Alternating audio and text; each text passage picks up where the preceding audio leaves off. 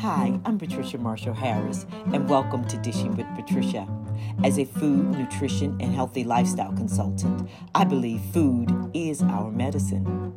As the host of Dishing with Patricia, I also believe in connecting with notable guests who would dish about themselves, local events, community topics, and of course, food. Welcome back to Dishing with Patricia.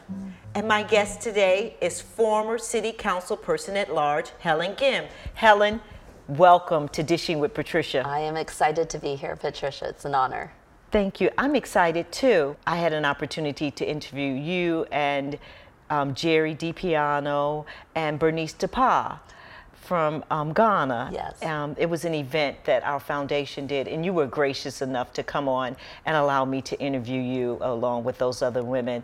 So just for transparency's sake, this is not my first time meeting Helen, and I'm just happy that you decided to grace us with your presence today. So Helen, Thank you. Tell us about who you are. I am a longtime Philadelphian. I came here as a teenager, a daughter of immigrants in search of a home and family. And I found in Philadelphia the kind of fighting spirit that I wanted in my own children. I'm a former public school teacher. I raised 3 children. I became a community organizer, helped organize in many different communities that wanted to take a look at gentrification, affordability, building a city that was deserving of children and families especially. And I've mostly spent most of my life trying to help children and families become stronger, particularly when they're facing so much difficulty and challenges in their life. So longtime community organizer, and then in 2015 ran for city council to get this city's head on its shoulders and focused in the right direction, primarily looking at how young people live and how a city needs to grow. I see those two things as being inextricable from one another. Did you always know you wanted to go into politics? Absolutely not. I was sure that I didn't want to really actually go into politics. The thing though is that our lives are political, no matter what. If you're a woman, your life is political. Right. If you're an immigrant, your life is political. If you're a person of color, your life is inherently political. And I think what I learned was that helping people find strength within themselves, and then working for the things that make them the most whole. A good school, a neighborhood to be safe in, an affordable roof over your head, and an economic opportunity for ordinary people. Right. That ends up becoming a political mission here in this city where so many people are denied. And we built a big political movement that fought a state takeover of public schools, that worked hard to make sure that this city was responsive to affordable communities, and we can grow old here. And attract new people to come in. So this is basically, you feel it's your calling. I think it ended up becoming this thing that we ended up driving towards. I was pretty sure that there wasn't any office in the world that holds the kind of change I want to seek. Okay. So I'm not wedded to like a political office. I need to see dramatic change. Okay. So with that being said, you're going to run for mayor. I am running for mayor. Why do you think you should be running for mayor, and why do you feel as if you are a good candidate for that position? So I think right now Philadelphia needs a fighter, a proven fighter, to protect this city that we call home. Right. I think it needs somebody who is going to take a very complicated environment where the devastations of COVID, of an economic crisis, of a gun violence crisis, addiction crisis have like really eviscerated Philadelphia. And in the future, what's the kind of city that we want to build? And I am absolutely 100% clear that I am dedicated to addressing the gun violence and safety here on the ground right now. Okay. But I do not believe that we can run a city based on the worst thing that is happening to us. We need to build for the future, and that means real economic opportunity. That means homes that are available. And for me personally, I am deeply invested in local municipal politics. I actually think that there is an enormous amount of power there to imagine creative new policies, new economic opportunities that can't be seen at the federal or the state level right now. And so, I am not really even running for 2023. I'm running for 2033 and a vision of where the city needs to go. So housing is an issue Yes. in Philadelphia for Black and brown people. Absolutely. So what is your plan to help fix that? Yeah. So, one of the first things that I did when I came onto City Council was to take a look at how people live. And one of the things that's very clear in a city where 50% of individuals are renters is that we had a massive eviction crisis. Almost, we're the fourth highest evicting city in the country. We did 22,000 households. 75% involve a Black tenant, 70% involve a woman, 50% involve a caregiver. And what I knew was that none of this is by accident. Correct. Everything in the system was driving towards an eviction. Correct. With no off-ramps to it. So over a very short period of time, relatively short, I would say, we built the most successful eviction prevention program in the country. We created a tenant legal defense fund. We granted attorneys. We did a ton of research. We partnered up with, our on-the-ground advocates. And then we built, in COVID, what was called an eviction diversion program. Right. So we offered rent assistance, and we offered trained mediation with housing counselors. So this was very important too, to have housing counselors. And we slashed evictions by 2/3. Okay, that's very good, but why is there such a high eviction rate? I think everything was geared towards it. This is a city that accepts poverty. And in fact, we see an exploitation of it. It's not just that we're the poorest city in the country. We exploit poverty. We reinforce it through procedures and practices that are neglectful at the city level. We saw it continuously in our municipal courts, where we rubber stamp evictions that go through. We don't provide people with off-ramps. We can solve evictions with several $100s, to help pay for rent versus $40,000 to evict a family and put them in a shelter. We have burdened ourselves with poverty rather than finding real solutions to it. And it turns out that when we put a certain amount of money towards rent assistance, when we provide trained housing counselors, who, by the way, help not only with eviction prevention, but with mortgage and loan foreclosures, who can advise on housing issues, on sales and that kind of thing, deed theft and other kinds of tangled titles and other problems that we have traditionally had. We're investing in people's capacity, and that's how we slashed evictions by 2/3. And just to be clear, when we solve those problems, we fix things not just for ourselves, we fix it for the nation. 180 cities across 36 states now copy what we do here in the city of Philadelphia. And Joe Biden's administration, the White House, just introduced the National Renter Bill of Rights, and eviction diversion is a corner piece of that. If we solve big problems here in Philadelphia, we will be a model for the nation, and that's what we need to lean into. So we know that poverty is a big issue with Philadelphia. So how would you address the job issue? We are, as I said, one of the highest poverty cities, the poorest large city in the country. There are three things for me that especially are important for Philadelphians. One, I think we absolutely have to get hold of our education system and provide opportunities for young people as they exit out. We're not just talking about now, we're talking about a generation and creating a generation of young people who will help rebuild, restore, and re-energize Philadelphia. But two, I think, I'm very clear that I feel like, just as I felt like the eviction system was really rigged in favor of evictions, I feel like our economic system is rigged against Black and brown and immigrant people from getting real economic opportunity. That's why I've leaned so heavily into seeing our city government really work on behalf of individuals, making sure that we are using, for example, Black contractors as being prime contractors on investments, that we're not just flooding into the subprime market, that we're helping uplift businesses all across the city. We have an MWBE directory for a reason. Our city has to use it. We should be using it consistently and showing that and showcasing that if you're a Black-owned business in Philadelphia, you are getting city opportunities, city contracts, and we are holding ourselves accountable to that. And then I think, the other area is that I believe very strongly in this new economy. I've always felt very strongly about independent entrepreneurship, small businesses, local businesses. We pursued a strategy in corporate America, and corporate America has largely not changed.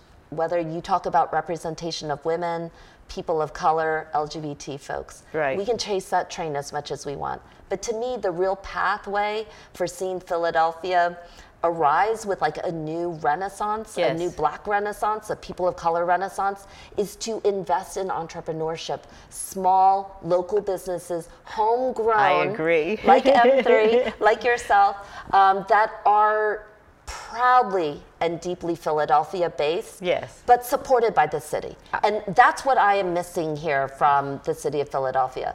Opportunity funds, real investments in contracting, accountability for the city from the ground Correct. up, and a commerce department and others that really lead and push big banks, lenders, and others to leverage in on a real mission for economic opportunity. Okay, so I got a job.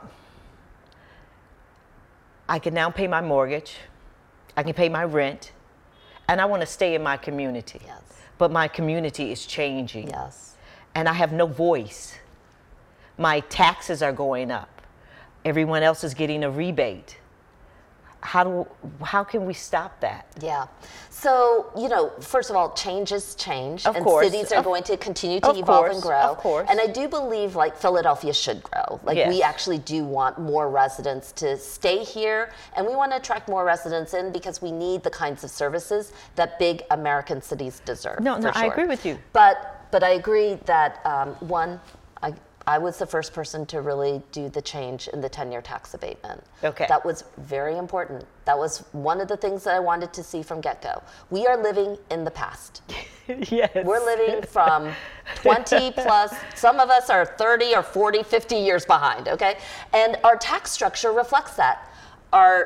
We are not accounting for the things that we want to do and build for the future, the needs that we've got That's right correct. now. If the 10-year tax abatement had been left unchecked, it would have reinforced everything that you had just articulated, that we're seeing, unnatural developments happen in historic and long time, with long-time residents that were actually pushing people out Yes. and not keeping them here. We would see like spiked property tax values that were out of whack with even the market. So that's one of the reasons why I wanted to talk about having a tax structure that makes sense for the future. Called for a new tax commission. We haven't had one in 22 years. That's crazy. It is crazy, actually. And as I said, we are taxing like we lived in 1995 or 1999, and this is the city of 2023. And really, we're looking for 2033 and beyond. Right. We're trying to do something different. So we need a complete new set of eyes. We need to incentivize affordable housing right now. Correct. We must incentivize preservation right now. We need to make sure that we are protecting individuals from displacement, and we need to ensure home ownership, but particularly around affordable housing. We have major universities in our cities. They're expanding in every neighborhood, but they're leaving the local people behind as they continue to expand. We know what West Philadelphia looks like. Mm-hmm. Now North Philadelphia is starting to look like that. Everywhere you see there's building this, but they're leaving the local residents behind. Development is important. Yes. And rebuilding is important, but it's also important to save our communities. How do you feel about these things that are just threatening the core of our communities, which also threatens some of the culture that comes with some of those communities? How do we raise our voices, quote unquote, for the underserved? Yes, absolutely. Well, first of all, I don't believe it's just about the underserved. I believe it's about the future of Philadelphia. And I, for one, do not evaluate development based on just skylines and, huge towers that can kiss the sky when you have so many people struggling at the community level. Philadelphia is often known as an eds and meds town, but if that's the case, we should not have the biggest educational and health disparities within our own borders. Correct. And I believe those educational and health institutions need to become real leaders in helping see that through, especially because these educational and health institutions, as you know, don't pay property taxes. And so when a larger and larger swath of our city is removed from the tax base, then those institutions need to lean in even more heavily to make sure that the health and well-being of our city is growing as their own work continues to grow.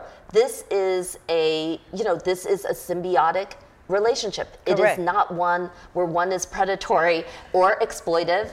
And I think that right now we need a stronger mission on education and health and well-being of our residents more than ever, and these institutions can and must be brought to the table. So how do you do that?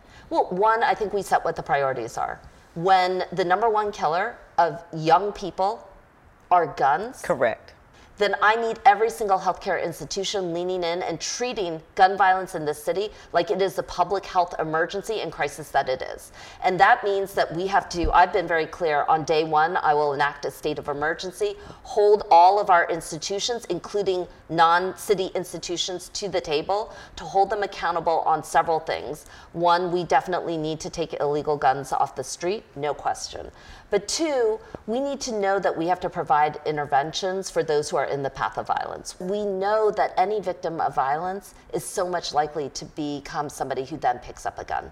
Yes. And we see it over and over and over again, particularly with our young people. So we don't necessarily have all the solutions to all that if we go only through prosecution. 50% of victims never report a crime. An overwhelming number of crimes that do get reported never even end in an arrest. So I've got a whole swath of individuals who, if we don't leverage in on supporting them, not based on prosecution, but based on the fact that they are suffering right now, we will never get over our gun violence crisis. So I need housing, medical care, mental health supports, family therapy, and employment to lean in right now to save our young people, to save our city, and to restore back, data supports that when you live in poverty, that crime is definitely going to be on the rise. We have crime in our neighborhoods, but the folks that show up at the door doesn't look like the person that lives at that house. Exactly. So how are we going to change the policing of our environment? Yeah, well, that is an absolute must. And I think that's one of the things that we're hearing about right now. The policing conversation is one where people want to see more officers out onto the streets, and I, am fine with figuring out how to deploy. But I'm also very clear that the policing budget is the highest it's ever been in history. It is $800 million, almost $800 million, one out of every $6, and it has increased by 25% since I've been on city council. So now that they have all this money, and what are you doing with it? Show me the money. What are you doing with it? And I think one of the most important things that we need to do right now is to have a mayor who works with the police department. Because I've heard people say, let the police do their jobs. Well, hold on a second. Let's be really clear here. The mayor needs to partner with the police department to show them this is what we want. We need homicides and shootings solved. Correct. Because every person who is harmed in this city is a life that matters. Yes. We need to completely overhaul how we deal with victims, because so many victims are so poorly treated. From the moment they come in, they don't get the appropriate communications. They are not appropriately cared for, especially because they're only seen in terms of the courtroom and not in terms of people who are actually suffering and in need of family services, mental health supports, other types of things. That's where the mayor leans in with all the other city agencies other than police. And we need to restore a sense of police officers being on the ground without threatening communities, and realizing that the primary role here is on community relations and on trust. People need to know that if they see the uniform or the officer, and to be clear, I think they need to be on foot and out of their cars. To diffuse We're trying to instead diffuse. Of escalating. I helped start the first non-police mental health mobile crisis response unit in the city of Philadelphia. This was something that I had seen nationally. I had known that it had worked. It allows trained individuals to respond to certain situations when a police officer is not requested or necessarily needed. They're doing that in Colorado, and they're getting really, really good results. But before we come to a close, part of Dishing with Patricia is food I believe food is medicine. So we're going to have a cooking segment of this, and I know you're going to join me. But before then, if someone just tuned in on this particular episode and I said, Helen Gim is running for mayor, tell me, what would you say that could just bring them in on your side to decide to vote for you? Yes, so I'm running for mayor because I'm trying to build a city where we treat it like it's home and everybody is family and we don't leave people behind. I'm a proven fighter who has done a tremendous amount to restore back public schools, fought a school takeover, to put back nurses, counselors, to build the schools that our children and families deserve. I believe that this city can only grow when its people actually rise. And I am leading a big effort to make sure that it is people first who are leading this vision for how the city can transform and change. It's young people. It's a new parent who doesn't have to wait by the door. It's one of our longtime residents who doesn't have to fear about being displaced, but knows that this city is a place to call home. It's a hungry entrepreneur who wants to build the new economy for our city. I want them to know that this is a place to come and that we will welcome people with open arms. But most important, I'm treating Philadelphia like it's home, like we're all family. Okay. And we're gonna make sure that we bring everybody with us into the future. Okay. Helen, thank you so much for coming on. Give us a few moments and we'll be back.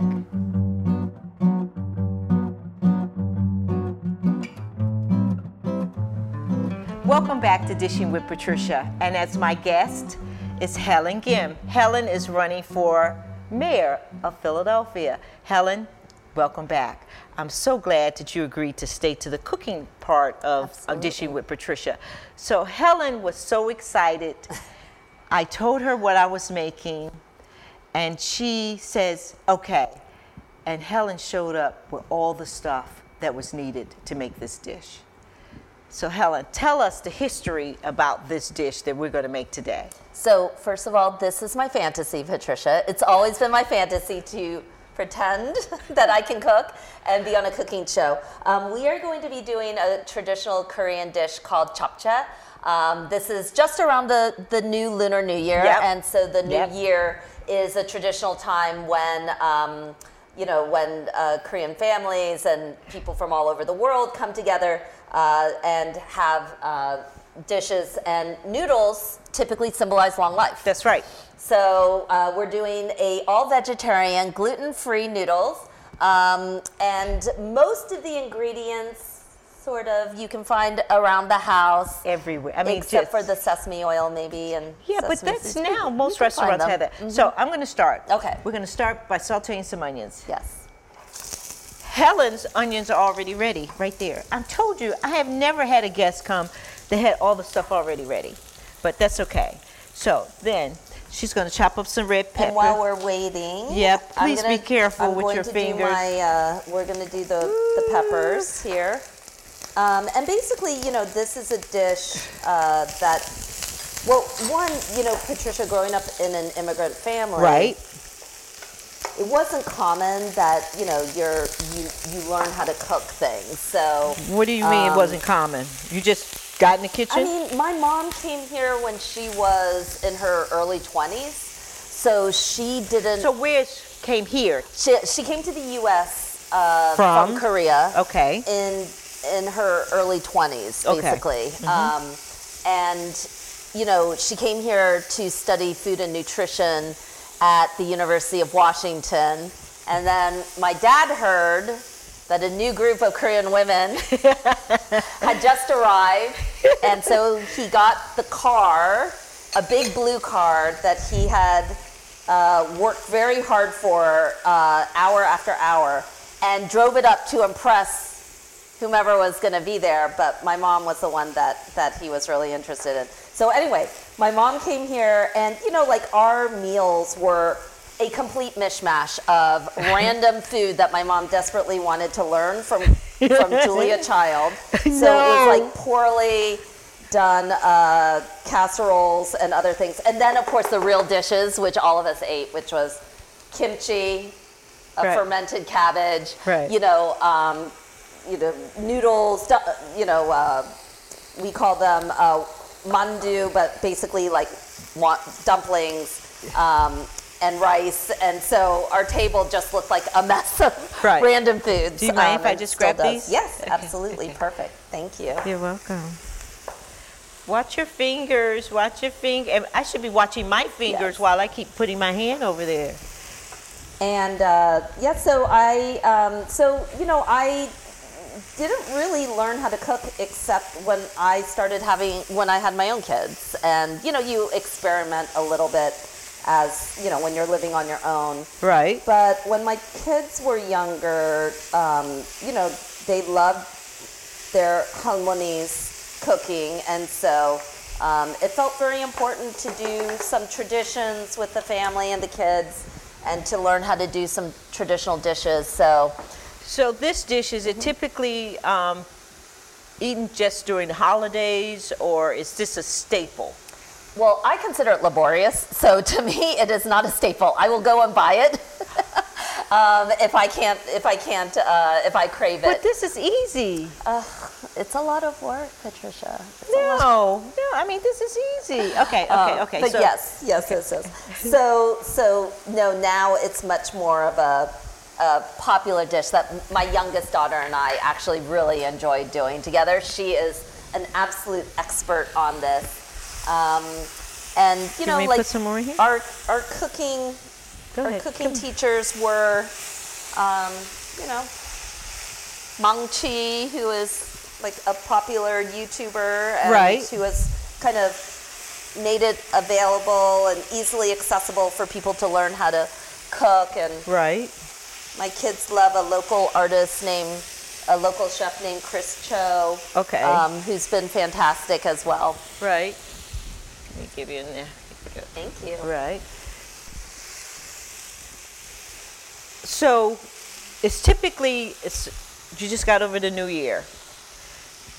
Do you make resolutions like we do typically from the U.S.?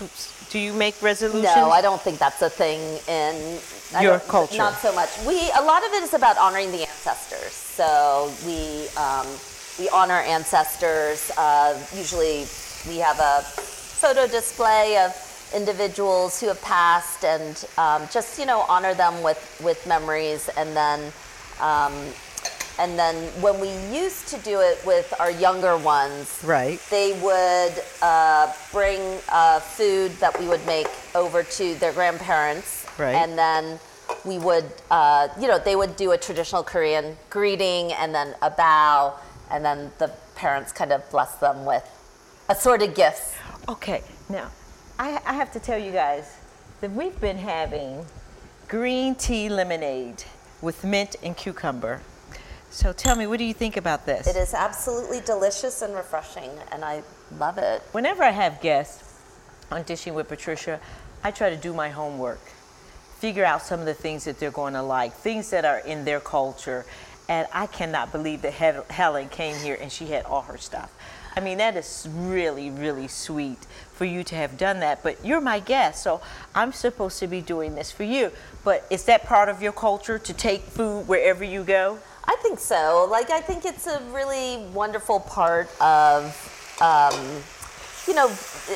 in Korea, one of the things that is really nice is that the families are so close together. Okay. They live very close together. Right. And so people are always going from house to house. And a traditional Korean dinner has multiple small dishes and a couple of large soups and plates, but mostly everybody kind of cooks together, and it's a really wonderful,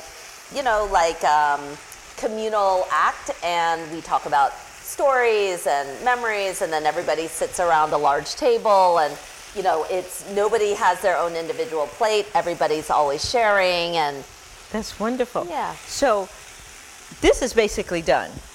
Yes. I want you to put your bowl over here and collectively put your things together. Yes. And mix all your stuff. Let me get the carrots. Let me put these carrots in here, and then I'm going to share with you a little bit of these carrots here, okay? Mm-hmm. Once I get them done. This recipe, I altered the recipe. It's going to be on classyessentialnutrition.com. All of my recipes you can find on my site. Helen, food is important to me. The colors have to be vibrant. give your family some things, nutrition.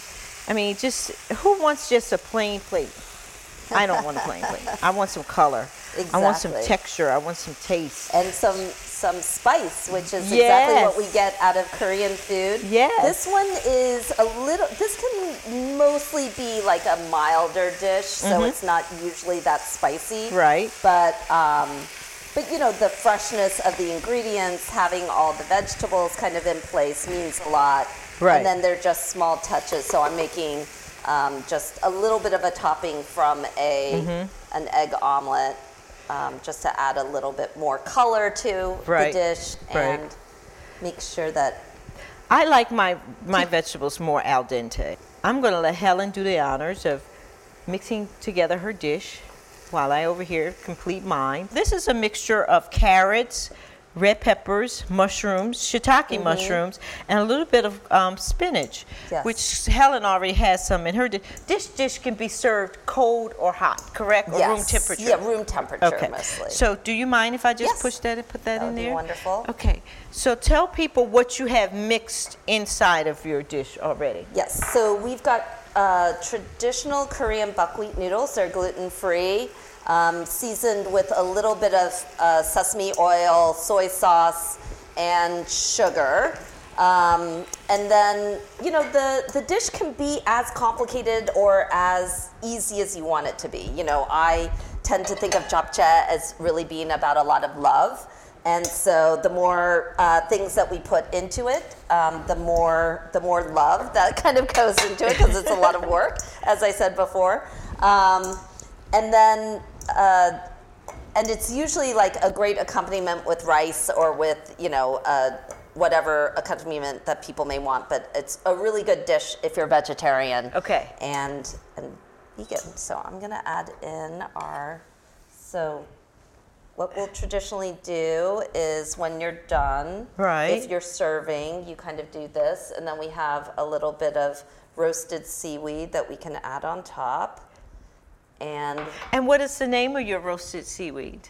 And where would they purchase that? Yeah, we call it kim, but you know it can be nori. Yes, okay. And then we'll do some black sesame seeds to add to it, and then I might throw in a little bit of your sesame oil and soy sauce. Okay. Just a little bit more to add in. Yes. Because it looks like it could use just a little bit more. Not too much. And you can, I think you said this, like nowadays, you know, a lot of the grocery stores will sell sesame oil in the ethnic foods aisles. Right. Or an Asian market. Or you can go to any one of the Asian markets that are in the city that are vast and growing and all of that. So. One of my things is I think you should shop local. Yes. So if you're going to make an Asian dish, go to an Asian market.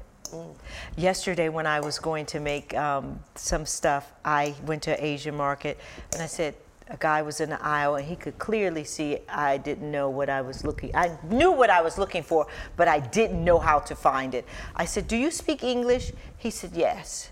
So I said, thank you. So he pointed out some things that I needed, and that's part of my surprise that I have for Helen, is I made a dish for her, seeing that she is my guest. Helen, that looks absolutely fabulous. When you finish, I want you to show my audience how good it looks. Unfortunately, I can't taste Helen's dish because she put egg in it. Oh. But that's okay, because I have our crew is here, and they're going to taste this, but that looks really, really good. Yes. Look at the green. Do you mind if I pass this over? Yes, I'm going to add in some of the toppings. Just one more. Look at that. That is absolutely gorgeous. Oh, I'm sorry. Tim wants me to do, a good photo right there. So I'm always a ham. I like to kind of show off what I'm doing. Helen, that really, really looks good. That looks good. That looks good. Yep. And we'll sprinkle that on. And let's see, do we have everything else? I think so. We have our green onions. Yes, and why don't you do a taste? Because unfortunately I can, because you put the egg on there. Yeah, so folks, sorry. Please don't say, why didn't you taste it? She made My that apologies. and you didn't taste it. It looks fabulous. And I brought some lettuce Bib wraps. lettuce, yeah. So you can, oh, really? You can okay, wrap it go ahead. up. Let's see that. Yep. So if you want, you can wrap it. Wow. Let me give you a little plate. That is wonderful. Sorry, Patricia, I shouldn't have put in the egg. I should have asked you about it first. No, that's okay. That's okay. So you can wrap it like this. Now that I hadn't seen. And you're going to put some kimchi? If you want to add a little bit of kimchi on the side, this is a little bit more maybe sour than some people prefer. Did you make this? No, I do not make my kimchi, although I'm debating whether I will. Maybe after this election I'll have to heal my weight. Right. So is it always so spicy? You can make it as, there's so many different types of kimchi. Kimchi is like essentially it's a pickled vegetable. So we can pickle very mild vegetables, or you can make it extremely spicy and really fermented and kind of sour. So I prefer like a hard daikon radish kimchi. This is a traditional cabbage kimchi, but there are very mild, almost no spice, like cucumber and other kinds of clear kimchis that are very popular. I just want to have you move that over there, because I'm going to bring out my surprise that I have for you. And Helen has a very busy schedule, so I want to bring out the surprise so she could see what I did for her. And then we'll come back after Helen is gone, and then I'll finish off my dish for my crew and for my audience. But first, I want to thank you, Helen, for agreeing to come on. And please, now, if someone wants to contribute to your campaign, tell them what they need to do. Yes, so you can go to helengim.com. That has our website, and /donate is where you can choose to donate if you're interested in the campaign. Please follow us on social media at HelenGimPHL. And my hope is that for the next 3.5 months, you're going to see a real push for the city that we want. And I think that elections can change, and politics can change the tone of how people want to see things. And if we can't envision what we want to see, we can't get there. So I think that that's what this race is really going to be about. I forgot to ask, what about nutrition in our schools? We need to see our young people have access to healthy foods. One of the things that I fought for was to bring clean water into all of our public schools. Imagine that in 2023 being a mission, but that is a mission for us. We've been very clear that if we do new schools, we can build kitchens. People don't remember what it was like to have your school lunches cooked on site, but that's still a possibility, and we really need that because the young people really need food and nutrition. Yes, yes. Right now we're doing like packaged frozen things off of a truck, and they're not culturally responsive. They're often not meeting a lot of dietary and allergic needs that young people have right now. So I'm a big fan of kitchens in schools, of supporting, a real school modernization that we need to do. I'm on a path to modernize every single public school in the city of Philadelphia so we can bring the kind of learning environment that our young people need. That also brings about job opportunities. Absolutely. Okay, so I'm going to get this special dessert out that I have for Helen, and just hold on a second.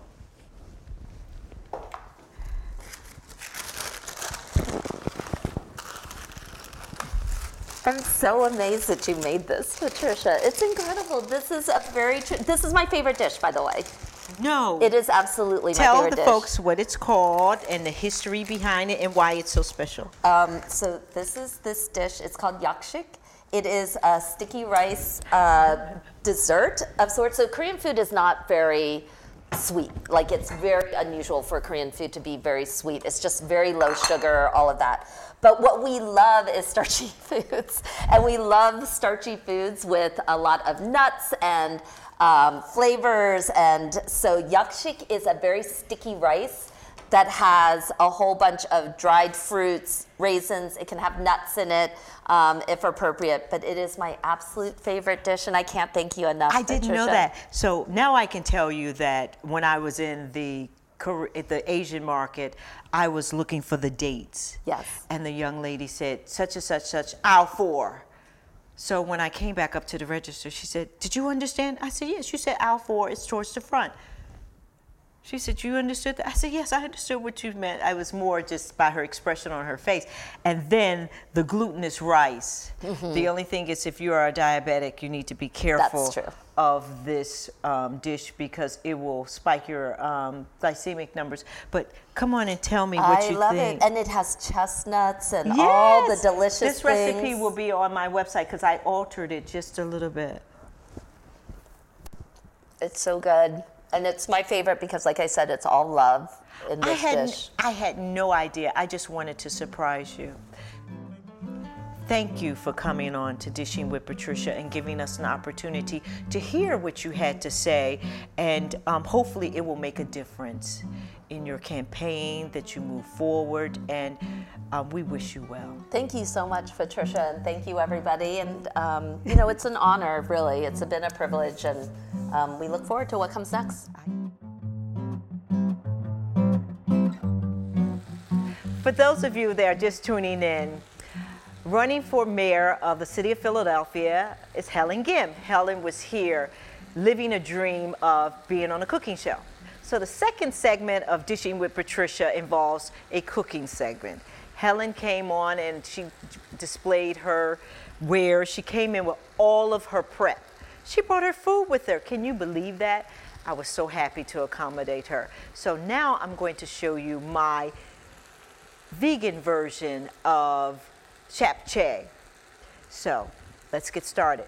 I've already sauteed all my vegetables, as you guys saw earlier. So now I'm going to mix mine with these Korean glass noodles. Look at the color. Look at the carrots, the spinach. This is going to be delish. I wish all of you were here to taste it. But you could, this is roasted tofu. Let me grab this. So I'm just going to mix this up. Mix this I need to get a stronger, just 1 second. We're going to grab these two and put this here. Just mix this all together. So Helen was telling me all about this dish is a special dish. I'm like, this is easy to make. Tell me about, is there Korean soul food? She said, this would be considered Korean soul food. So I was glad to hear about that. So what I'm going to add now, toasted sesame oil. This is the soy sauce. And this is brown rice syrup. Just give it a little sweetness. I also included some spicy pepper when I was cooking the vegetables. I love just a little bit of heat with your spiciness. This is going to be so good. These are the kind of dishes that you could teach your children to learn how to cook with you in the kitchen. It's this very simple. Teach them how to measure. That helps them in their math. So I'm going to plate this. This is dry soy seaweed, nori. Some black sesame. And here are some scallions. Look at that. As I said a few minutes ago, all of these recipes can be found on classyandessentialnutrition.com. This is my green tea lemonade with mint and cucumber. Until next time, bye.